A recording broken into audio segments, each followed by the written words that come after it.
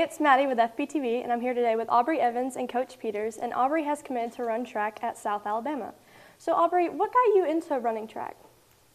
I joined the track team because I wanted to challenge myself, improve my fitness, and be part of a community of supportive athletes and coaches.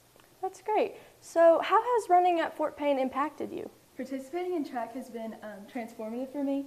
Despite facing challenges, it has given me a purpose to strive for, a sense of achievement.